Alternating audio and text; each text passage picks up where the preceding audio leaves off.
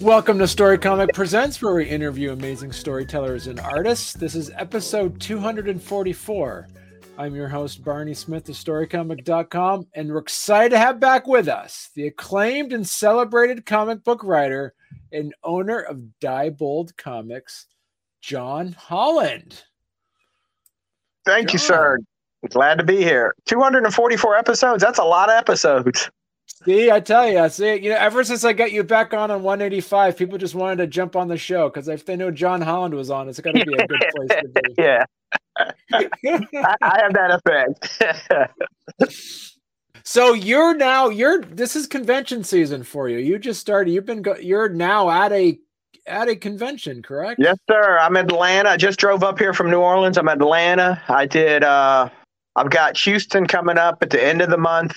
I just did New Orleans not long ago. I did another one in Louisiana. I've been doing a convention almost every few weeks. So I've got a few lined up still. I've got Houston coming up. I've got one in Memphis lined up.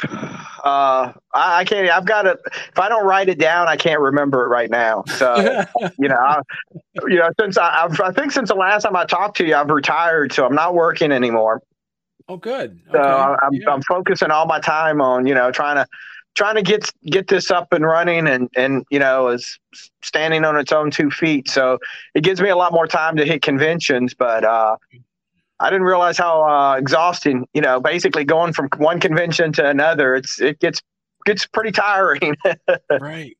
And so right now, what do you have on your table? What do you have on your table now? You have I'm sure you got your other ones, and you also probably have Alma on your table. Actually, I'm sold out completely of Alma. The ones that we printed up before the Kickstarter, I'm sold out completely of Alma. I've got Robot Sex 1 and 2. I've got my Voodoo book. I've got Ayla, the 4 issues of Ayla. I have Marie Laveau. I have Joe Bushkin. Trying to think of. I have the Diebold comic itself. I have the Lizards, the 6 issues of the Lizards. I have my anthology, my short story collection. And I'm probably missing 1 or 2. Oh, and I've also got 2 Tons of Fury. Oh, and I actually only have like 4 copies of A Girl and Her Dog left. I'm going to have to go back and reprint that. I've got like 4 copies of that left. I've got 2 Tons of Fury, which is coming out from Antarctica Press next month, I think it is, which stars Batman and the Fat Fury. Right. I remember that. Yeah. Yeah, that's on my table. Probably a few other things I'm not thinking of. So the table's pretty full.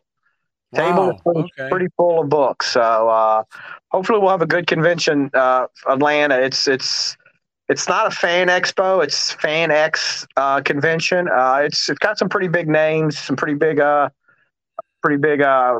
actors.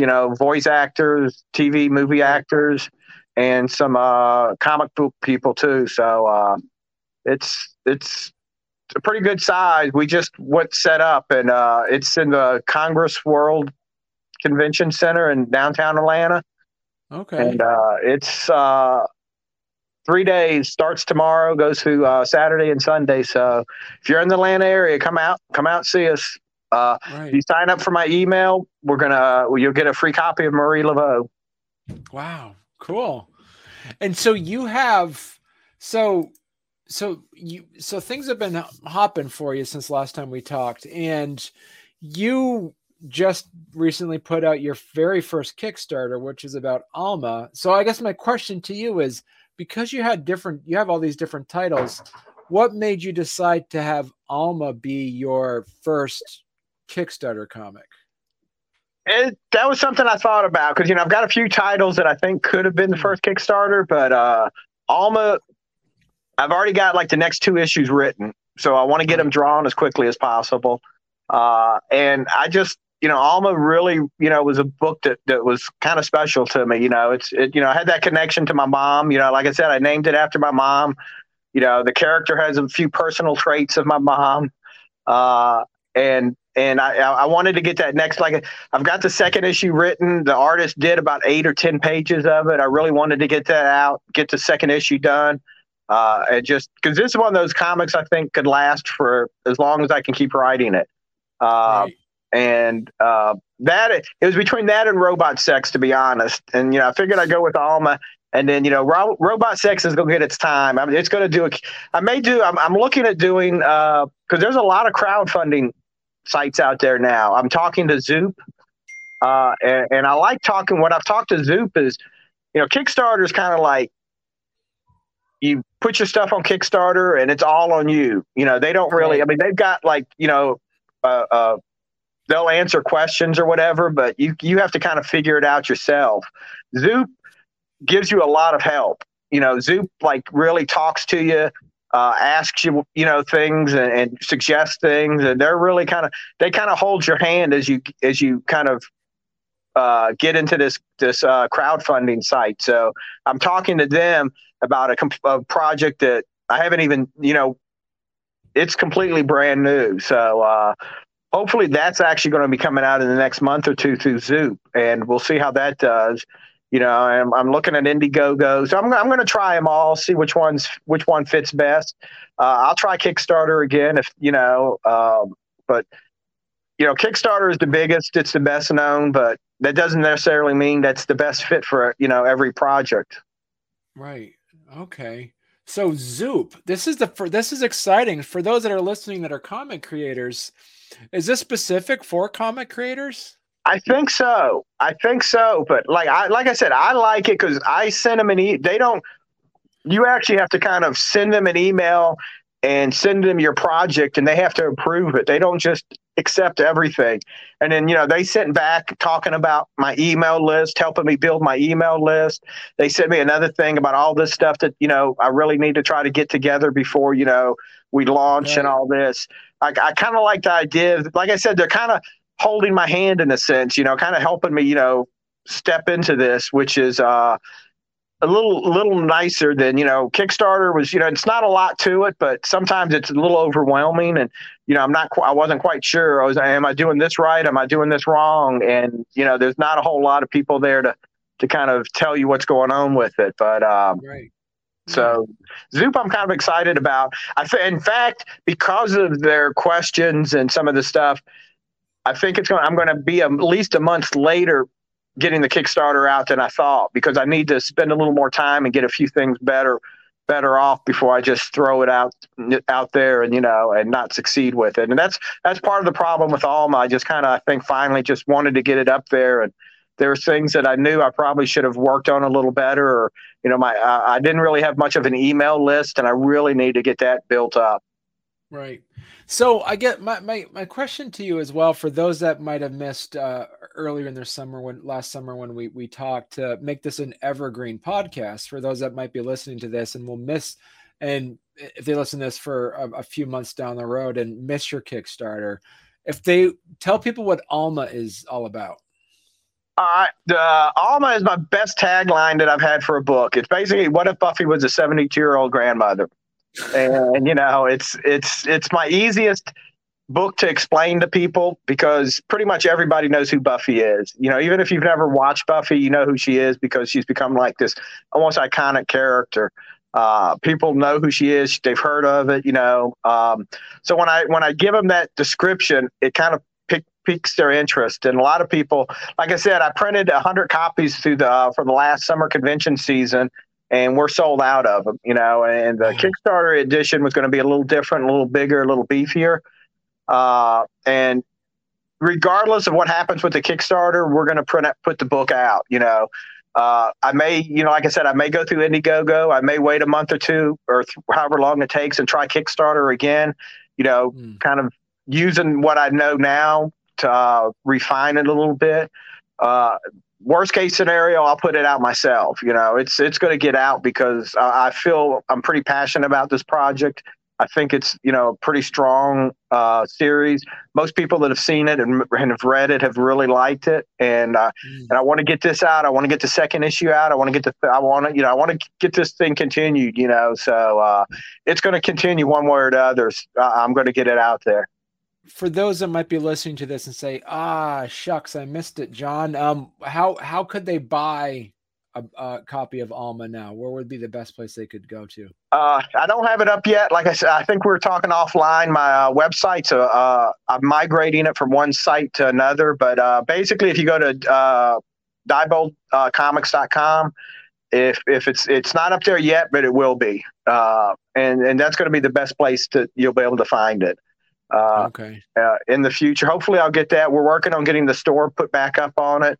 And like I said, I'm getting ready to print some of the copies of Alma, regardless of what the Kickstarter does, so I can have them for the convention season coming up too. So, I'll have some Alma out within the next month, probably.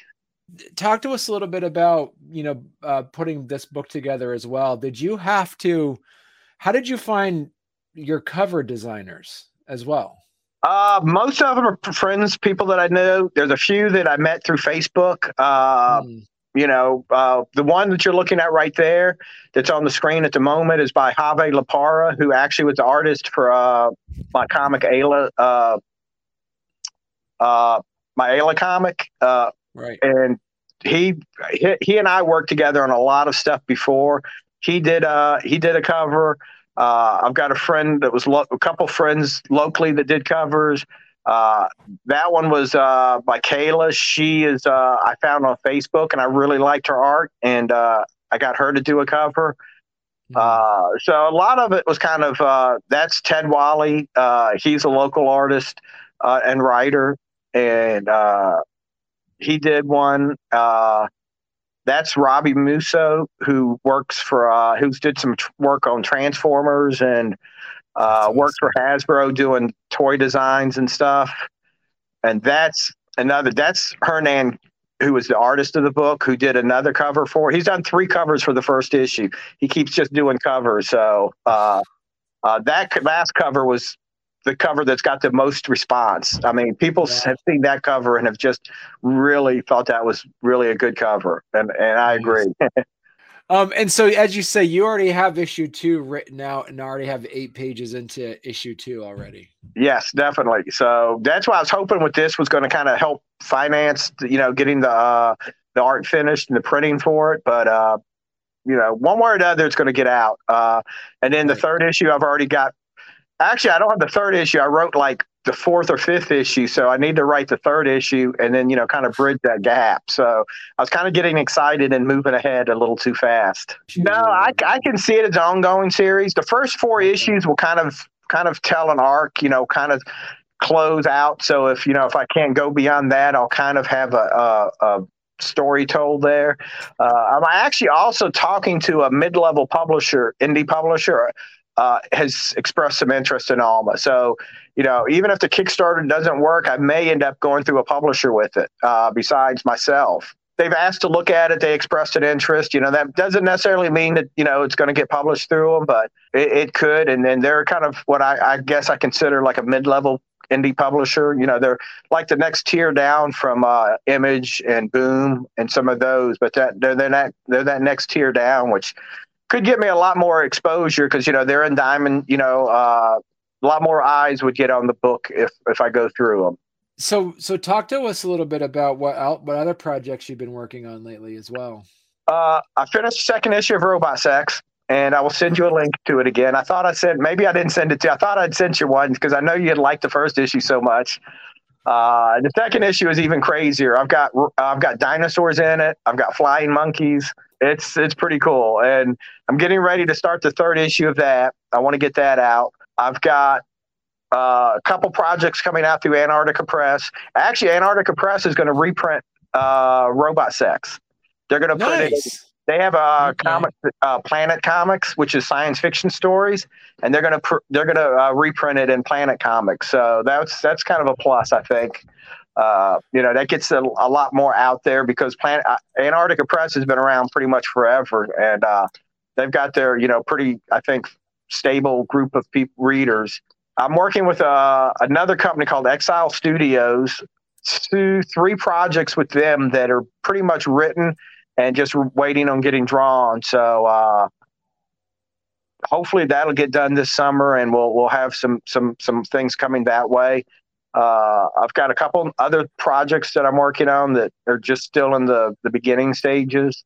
I'd like to get the next issue of Lizards done. I got to get that written.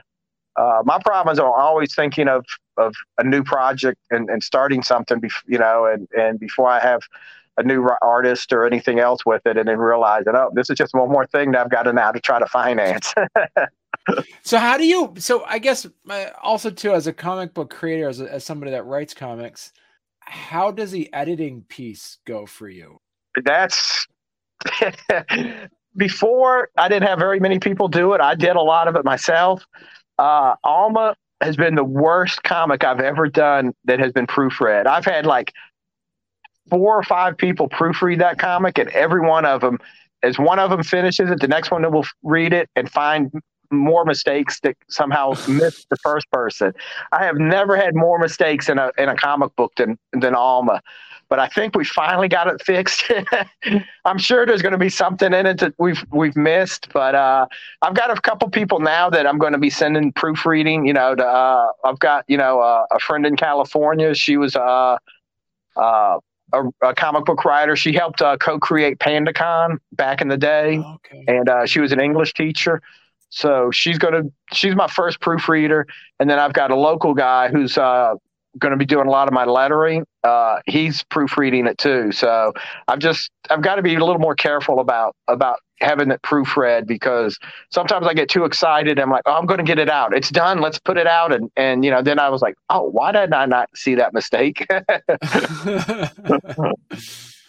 Because the challenge is like when you actually write for comic books is that somebody has to draw out everything. So you can't really make a mistake. Yeah. As the narration goes, because somebody's already spending hours and hours on. Most of my mistakes are in like the spelling or the last almost, I don't know how the artist and I both in one of the panels, the word balloons pointed to the wrong people.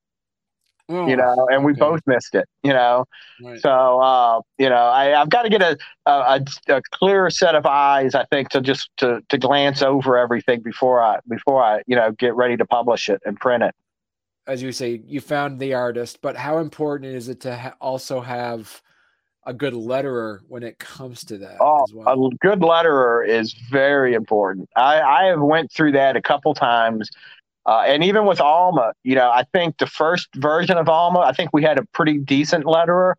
I don't want to take anything away from him. I think the book, the lettering was good. I went with another letterer after we printed the first issue for the new issue, that when we reprint it or when it goes through the Kickstarter, it's been relettered. And he did a really awesome job on the lettering. The lettering is one of the things that you don't realize how important it is until you have bad lettering, and then when the lettering stands out and doesn't look right, it really, affects the whole book. The original letterer for Alma did a good job, but I think part of the issue we had with it was, and that was partly my fault, was I would put too much in a word balloon, and the second letterer knew where to like break that word balloon up, and kind of spread it out a little bit where it didn't look so full. And right. that made it really, it was more impactful the way it ended up. So, and he's a local guy too. So that makes it a lot easier too. So, it's easier to get together and go over things or whatever if we need to. For those that are unfamiliar with your collected works, I'm making a safe guess and say Lizards is not, but are all your other comic book titles, are they part of the same shared universe? Kind of. You're the first person to really notice that. I've kind of like dropped little hints. I'm not really big on like, oh, these characters are all, but I've dropped little like, oh, this person's mentioned something about this or whatever. So they're kind of tied together. It's not something that's really that strong, but I kind of like the idea of tying all this stuff together in a sense. Yeah, with robot sex, that is such a fun, beautiful romp. I love the character designs you put in there. And I can't remember if you told us last time, but were you specific on how the character designs were going to look? To an extent, I like to give the artist, a lot of freedom. Right. I kind of, pretty much my character designs were, it was a woman, and I don't remember how much I said about her, but and then and a robot, and I didn't go into a lot of description of it, and Roman came back with those designs that was just awesome. I mean, he just. He's got the little thing coming out of Laveau's hair, the little plug or whatever that, he just put all those little details in that just made the characters. So how does Marie Laveau fit into your library? That's actually, Marie Laveau is a real character from New Orleans, and, the Voodoo Queen. And it's a character that I've been fascinated with, for years. And, the comic is only an 8-page comic, and that's my comic I use to give away at conventions and stuff. I usually give that comic away free.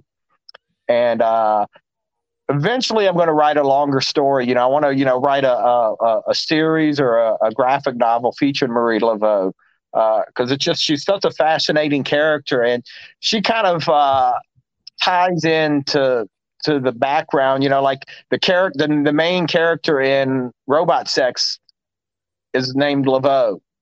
And, I'm kind of hinting that somewhere down the line that, she's descended from Marie Laveau. Right.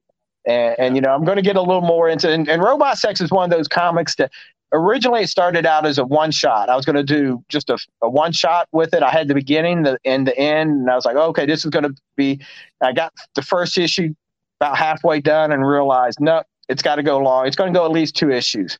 And then I started the second issue, and then I realized, you know what? I like these characters too much, and I like the world I've created for them, that it's going to be open-ended. This is, I call this my saga, even though it's nothing like Saga. It's, it's nowhere near, but some reason I call this my saga, that, this is going to be my continuing story about these characters in this world. And I could be doing this book for years if I can, keep roaming on it and keep getting it financed and getting it printed. I mean, it's just, I love doing that book. It's just so much fun. Like I start doing it and I just start thinking of things, and just, I can, like I said, the second issue, I've got dinosaurs in it. I was like, you know what? I want to put dinosaurs in this. And I figured a way out. I was like, they're in it. They're in it. And I love it how the robot talks in pictograms. Like, that's how they, Sometimes it gets hard for me to figure out what to for him to say or how to say it. I'm like, okay, I can't put like a billion pictures in it because, Roman does the lettering on that as well as the art, and it'd be like he can't fit like all those little pictograms in a word balloon. So I try to pick something that will stand out or whatever. But that was when I created it. Some reason that just came to me. I was like, I don't want him to talk in like normal speech, or I don't want him to have some type of robot. I just want this to be really different and unique. I haven't really seen a character speak like this before. I'm sure in some comic out there someone has did it, and I may have even read it, and it was back in my subconscious, but I just thought that was pretty cool. You sold out of Alma at your conventions, and as you said, you have to print new ones then. Yes. Yeah. Now the Kickstarter, the original version of Alma was 24 pages. The Kickstarter is right now, it's at least 44 pages. It may be 48. Wow. I did the 24 pages. I did a new 8-page story in it. We've got pinups from a bunch of different artists. We have a letter page. I solicited a lot of people I hit up to write letters for it. And we have a 4-page Alma's cookbook, recipes by Alma. Are those they're from my mom. They're actually from my mom. Wow. So when I did the Kickstarter, Kickstarter, you can't sell a Kickstarter comic for $5 because Kickstarter, you've got to sell it for, we're selling the print version of Alma for $15. But I didn't want to I felt 24 pages for $15 is just not worth, it's not the value for it. So I wanted it to be as big and as thick as I could get it. So like I said, we wrote another 8-page story. which Hernan, the artist, said it's the best thing that he's seen that I've wrote. And I enjoyed writing it. It's kind of a little It's kind of a story. It tells the love story between Alma and her late husband. And I love letter pages, so I've got the letter page in it. We've got about probably 8 pages, 8 pinups in it. I thought the cookbook was just a kind of a cool little, different idea. So, it's going to end up being at least 44, 48 pages. So I felt a lot better selling a 48-page book for $15 than a 24-page book for $15. No, that's a great idea too. As you say, it's you make it worth the effort for folks to actually pick it up. And 48 pages. That's a really good deal too. Yeah, and the good thing is this book is done. I mean, I don't want to cast aspirations on other creators, but Kickstarter has had some issues where people just haven't finished the book. People pledge, they give their money, and I've pledged to some projects. I've got one project that's 10 years old, and I know I'm never going to see it. But this book is done. The only thing I have to do is basically get the letter page together, put it all in order, send it to the printer, and the book is done. So if it meets its goal, it's not going to be something that people are going to have to wait to get. As quick as I can get the book to the printer, the book printed, and then packaged up and shipped out, they'll have it in their hands. But that's why I kind of like the whole idea of having that first issue done before we even went on Kickstarter. And as I say, it's an awesome story. That's really exciting that you're able to get this moving on having different covers and actually kind of bulking it out for like a Kickstarter exclusive as well. And as you mentioned before, for those that miss out on the Kickstarter, and they're more than welcome to, you do have dieboldcomics.com, which is a website, and they'll probably be able to hit the contact button, and you'll probably have your shop back up again on that too, right? Yeah, yes, definitely. And we're going to, the first issue will be beyond just a Kickstarter. Once if the Kickstarter is funded and we get all those issues out, we'll keep that first issue in print, as long as we can. It's not going to be okay, Kickstarter's done, you're not going to see it again. It's going to continue to stay in print. But listen, you got to come back on again, and once you have your next projects out. Yeah, definitely. I enjoyed this. I enjoy talking to you. So, like I said, in the next couple months, I'm going to have something else out on. If it's not Kickstarter, something else. So, yeah, and this summer, I'm spreading out a little further because most of my conventions had been in the New Orleans, the South Louisiana area. Right now I'm in Atlanta. I've got a Houston show coming up. I've got a show in Florida in June, I think it is. I've got a show in Memphis. So I'm spreading out, a little further, a 6-8 hour drive, and then, probably start spreading a little further from that too eventually. So, because you can only sell the same comic to the same person so many times. And, when I do 10 shows in the New Orleans area, people were coming up to my table and are like, I already seen all these. Do you have nothing new? And I was like, I can't put that much stuff out that quick. So hopefully, getting out into seeing people that haven't seen it before will help a lot too. Right. Yeah. Perfect. All right. Well, thanks a lot, John. It was great talking to you again. Thank you. I enjoyed these talks a whole lot.